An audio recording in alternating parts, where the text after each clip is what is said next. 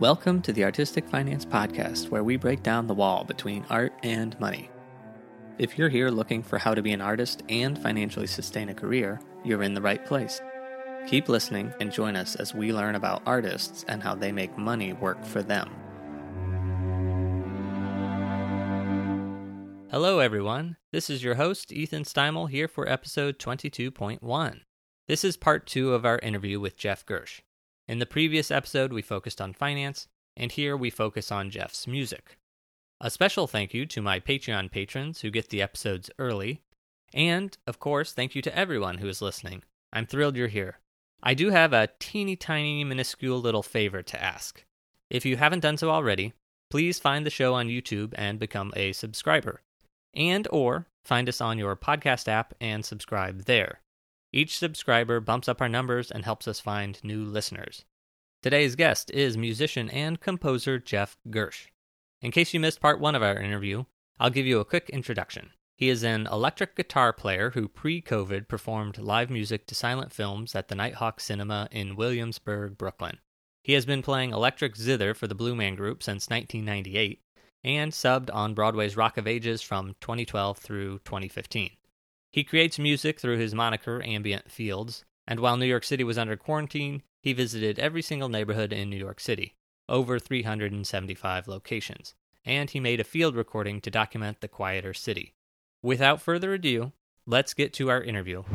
So you played guitar, electric guitar for that? Actually, mainly electric zither. That instrument is primarily what I play in the show, but I do play guitar for one piece.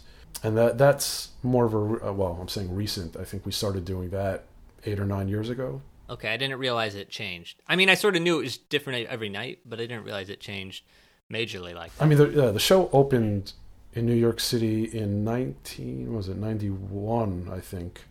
Yeah, 91. Unlike a lot of like Broadway shows where, it's written for, it's a very specific thing and the show is put up and nothing changes. It's very rare that anything changes, nothing major.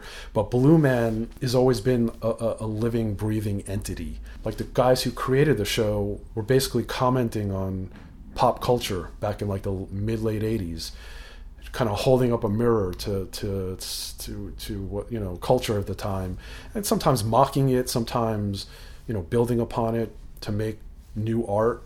But, the things that were relevant in the late 80s are mostly irrelevant right now, especially to younger kids.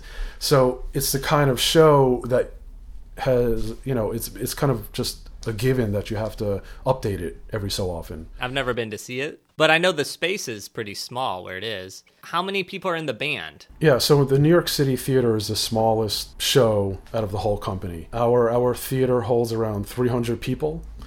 It's, very, very small, very intimate. There are 3 people in the band. About 8 or 10 feet above the stage, there's the band loft. So the band, we're visible. We wear like paint on our face, this like Day-Glo paint. And we have these like shirts on that also have this Day-Glo fabric on it. So our lighting is black light.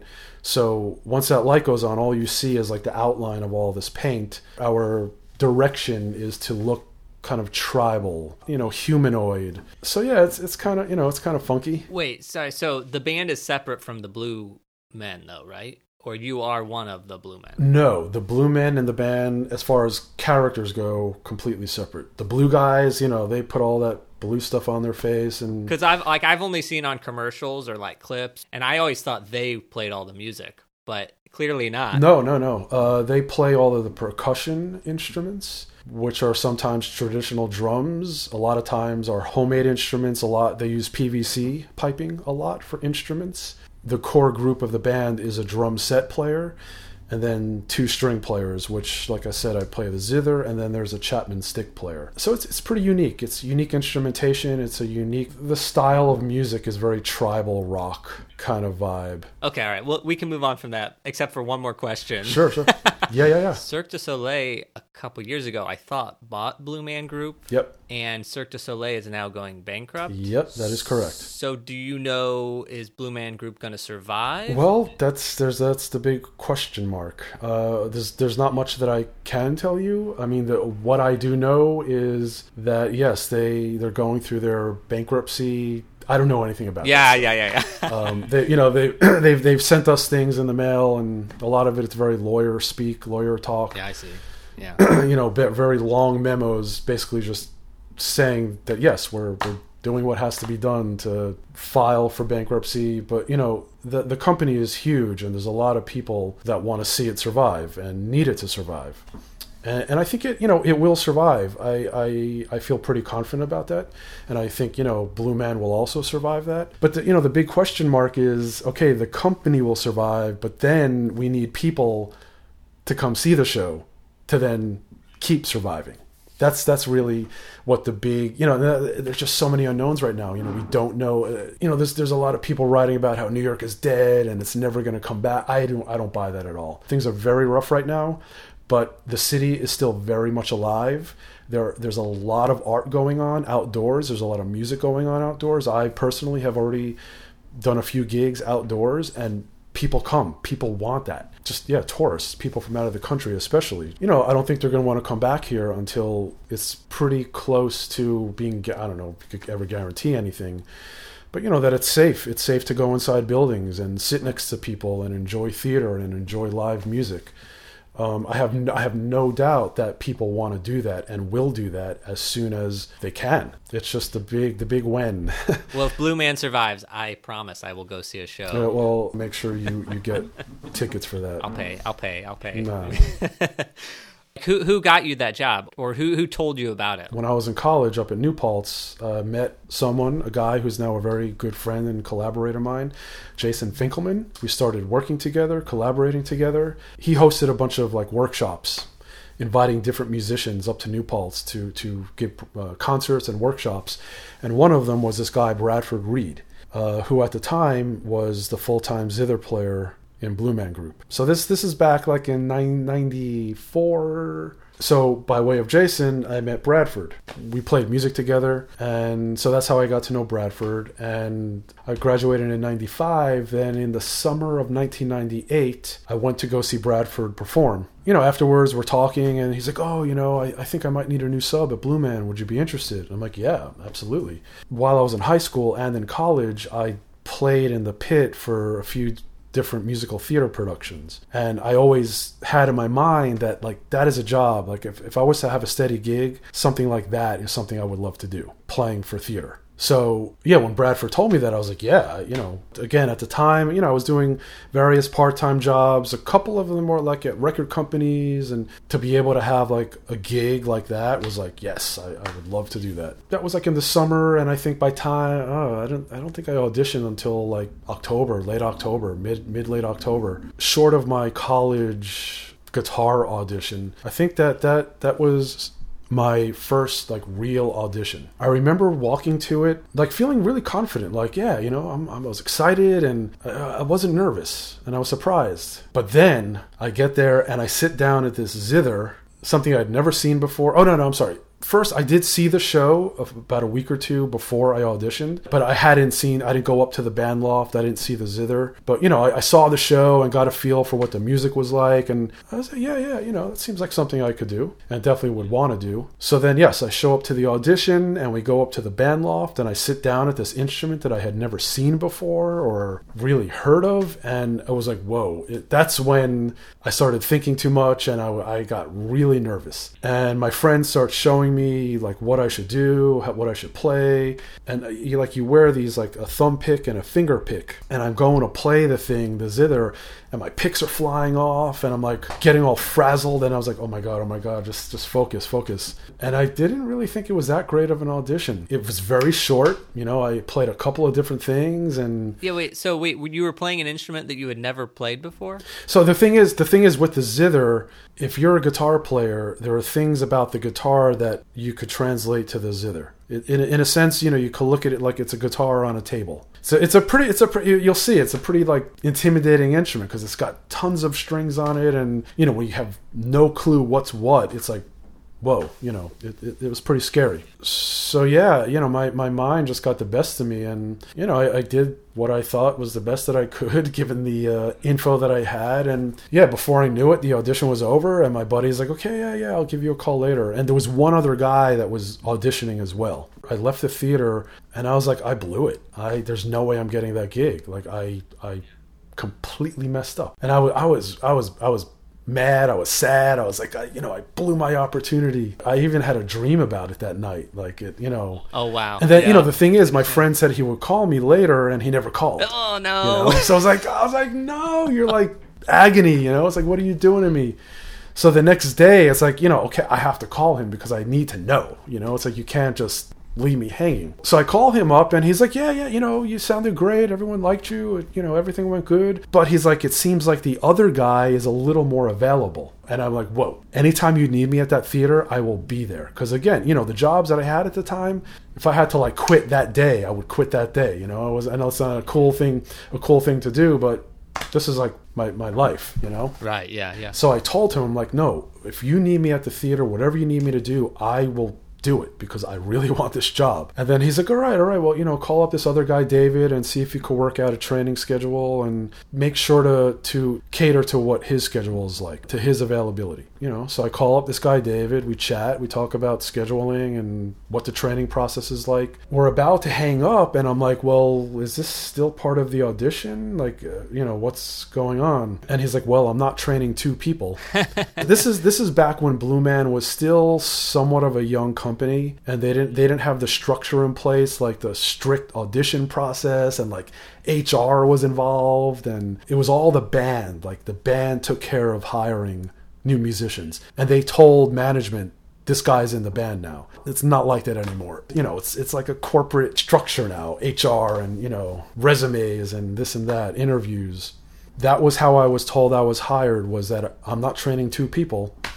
A few days later, I showed up and started training. Yeah, it was late October of 1998, just before my 25th birthday. That's awesome. I love that, like, you got a gig, but it's like a permanent gig, or was, Well, at the time, it was part-time, because my friend Bradford, he was a full-time guy. And, sometimes, again, like the whole right place, right time thing.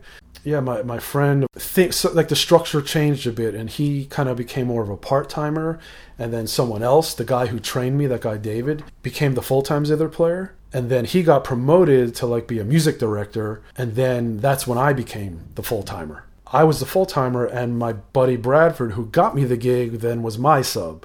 So things changed, the roles changed, but I want to mention, we have a mutual friend, Sandy Garrett, who introduced us. She had introduced me to Ambient Fields, which is, what do we call Ambient Fields? Is that a project you've done? Is that an album you've done? Or is it you? It is me. That actually started out, I started playing live solo guitar for yoga classes. A friend of mine, she opened up her own yoga studio, and that's how I started doing it. And I decided I'm going to create a specific project for that.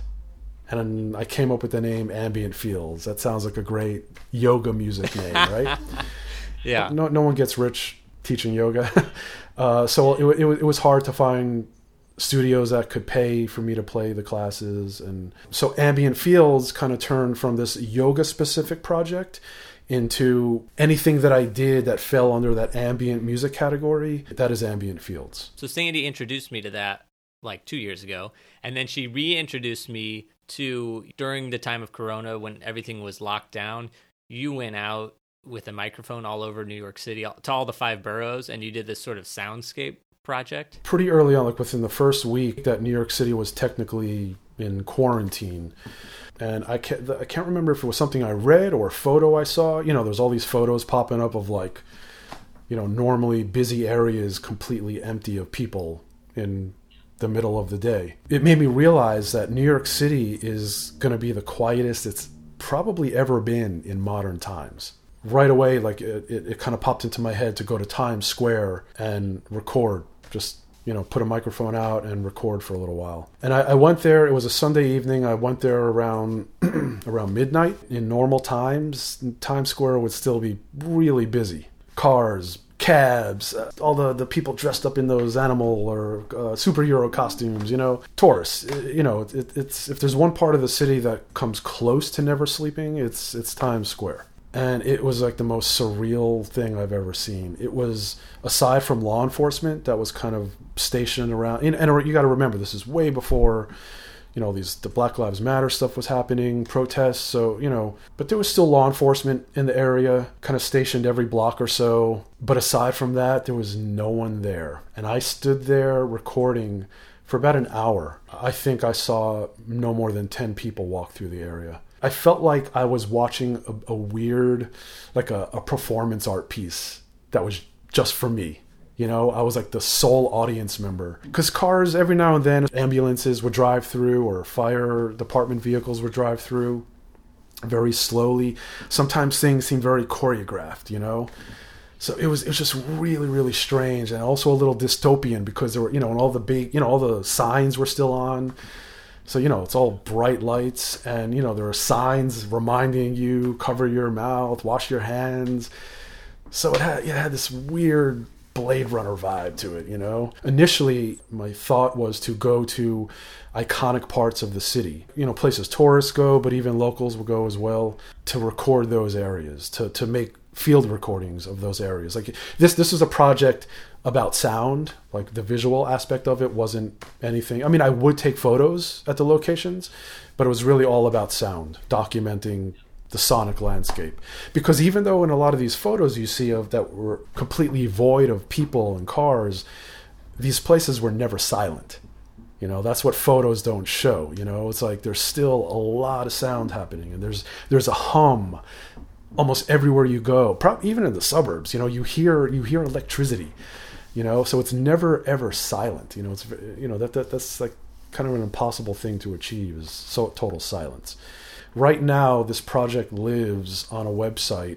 You pretty much said I visited every single neighborhood in New York City, at least 375 locations in all 5 boroughs, and in each of those locations, I made about a 5-minute recording. I would drive to the location, find where I wanted to go, put the microphones outside my window. Because, again, when this all started, we're like, not supposed to be outside. And it just felt right for me to just stay in my car and record that way. So, yeah, I have over, close to 380 recordings, over 30 hours worth of sounds. And yes, I have made some collages with some of these sounds. I mean, I was going to say, because I went to the website and I was listening through some of them, and to me it sounded like they were mashups, but maybe they weren't. No. So that was all, you didn't orchestrate that. No, not at all. Interesting. I swore you did. I was like, no. Wow, he really layered different voices on top of each other. Nope. This. I wasn't going out of my way to, for example, some of the recordings you hear people talking or announcements that are very specific to this moment, to COVID and the virus. I got lucky, I just went to a location, press record, and that's like the little Easter eggs, The people you have in them, I think that's a testament to New York City. Because it's like, here we are in the moment in history where this place is as quiet as it will ever be. And in your recordings, you hear people walk by talking to each other and stuff. Yes, we're shut down and silent, but still life is going on. There's still, exactly.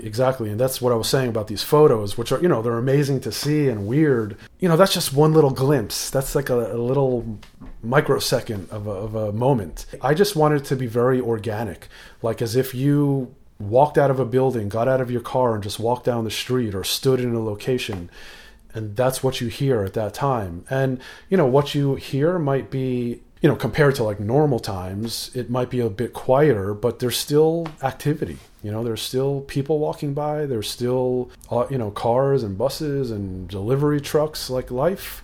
still had to go on here, you know? What is the website? You said there's the website for that. I can't think it off the top of my head. So the website for that specific project is nycsoundscovid19.com. I'll put links to all your stuff on the website page. Well, I find it very interesting from like an NPR documenting history, sort of standpoint. This COVID thing, if it never happened, I probably never ever would have thought to visit every single neighborhood in New York City. And that alone was a very cool thing to do, because there's so many parts of New York City I had never seen before, and a handful that I had never heard of before. There were moments about, that were, it's like, wow, this is kind of sad that, normally that would be an amazing thing to do and explore the neighborhood and explore the food and the culture. But that's not what this was about, It's like, wasn't about walking around and it was really about getting to a location, pressing record for 5 minutes and moving on. Anyway, I think it's a really cool project, and I encourage everybody to go check it out. I was actually wondering how you made a living, because I was, researching you and being like, okay, I know Ambient Fields, and I know that Cityscape project, and then you have some other haunting meditational music type stuff that you've produced. And I was like, how does this guy make a living? That's the answer. It's the Blue Man Group is really, my bread and butter. And then, I especially in like recent years, I've been trying to do music residencies, travel somewhere and focus on my work. Most of the ones that I've done so far, I've had to pay to do, but I'm really trying to find the ones that will actually pay me, or give me a little bit of a stipend. And that's what I've actually been spending a lot of time doing now, because who knows what's going to happen next year? When theater will be able to come back? I think already in the past 2 months I've applied to at least 8 or 10 residencies for next year. Because I figure if I'm going to have all this time still, it would be nice to go somewhere and focus on my work. Aside from that New York City Sounds project that I did, I haven't really been very active with creating music these past few months. I don't know. It's a weird time, and the inspiration isn't there. I play guitar every day almost. I just noodle around, but as far as like really doing what I do, like the music you hear on that Ambient Field stuff, I haven't really been creating that much, and I don't feel like I need to force myself to. Everyone reacts to things like this in different ways, and I know some people who have been crazy busy working on music and producing things, and that's amazing. I don't know. That's not where my head has been at. Or I'm kind of creeping back into getting a little busier creating my own music. But specifically for next year, if I'm still going to be unemployed, I figure I should try to make, and I will, no matter where I am, even if I'm here at home, I will probably be more active in creating my music. This is just a random side note. Nicole and I feel like might be the only people in the world like this, but all the music we listen to in our life is through Pandora. And if we don't listen through Pandora, it's YouTube. Like, we're looking it up on YouTube. So I, of course, am like, I'm going to talk to Jeff Gersh. I got to listen to some of his stuff. So I go to Pandora, but you're not on Pandora. I personally don't want to be a part of the streaming culture. I'm not trying to kid anyone. I'm not, I don't think I'm going to make much money from the streaming thing, regardless whether I'm on there or not. And I've never really promoted it. I would much rather people go directly to my website. They could stream the music there. And if they like it and want to purchase it, awesome. That's great. I would much rather them do that than to go through all these other avenues where someone else will also get a cut of that money, And it's a weird thing, even some of these bigger, huge artists, I think they have a right to complain about the way that is structured, because a lot of times people will see, Taylor Swift, why, I don't know, I'm just throwing a name out of the air. Why is she complaining? She has all this money, successful, but still that's like her work. It shouldn't be like devalued because, it's on the streaming site, and, obviously she's going to get a bigger cut of the streaming revenue than someone like me. But for so many artists, you're told like, oh, you're not going to get paid for this gig, but it's exposure. You'll get exposure. People will see you, and that, who knows? And sure, sometimes that could lead to some amazing work. But does exposure pay the bills? No, But yes, I am purposely like not putting my music, especially my newer music, on any of these streaming sites. some people have told me, that might be a mistake because, someone might be searching for a certain kind of music one day. They'll come across your music and be like, this is what I need for this film or this project. But it's like at this point in my life, I'm not really worried about like potentially, I don't know, losing work because my work isn't out there.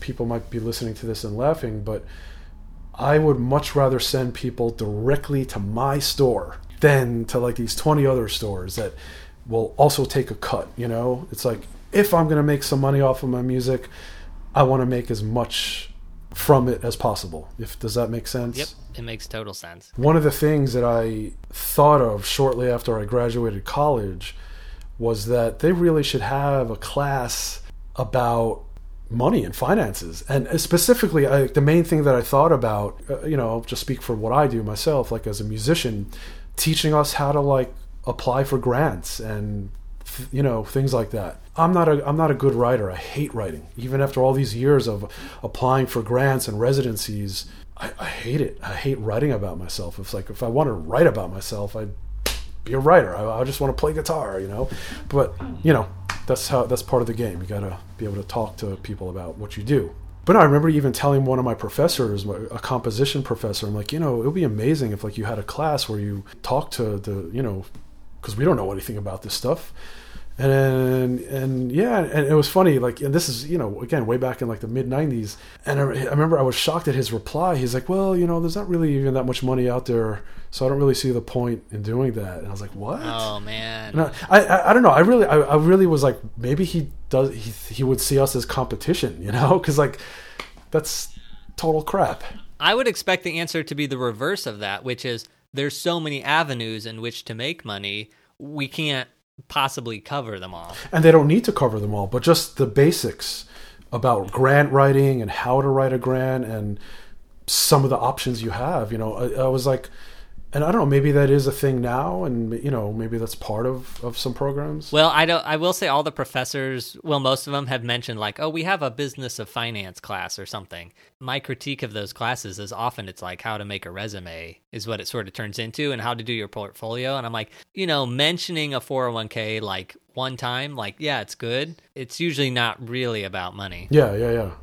Knowing those things coming out of school could be very helpful for students. When there's like art students and they're teaching them, I think the professors or people think, okay, they'll get out, and the ones that want stability will get their full-time job with like the Blue Man Group or something like that. And then the others will be the artistes who like find some random weird path that we could never ever imagine. Yeah. No, I guess, it's like they're like, well, my job is just to teach them about art, Exactly. It's like some will rise to the top and some will fall, and such is life.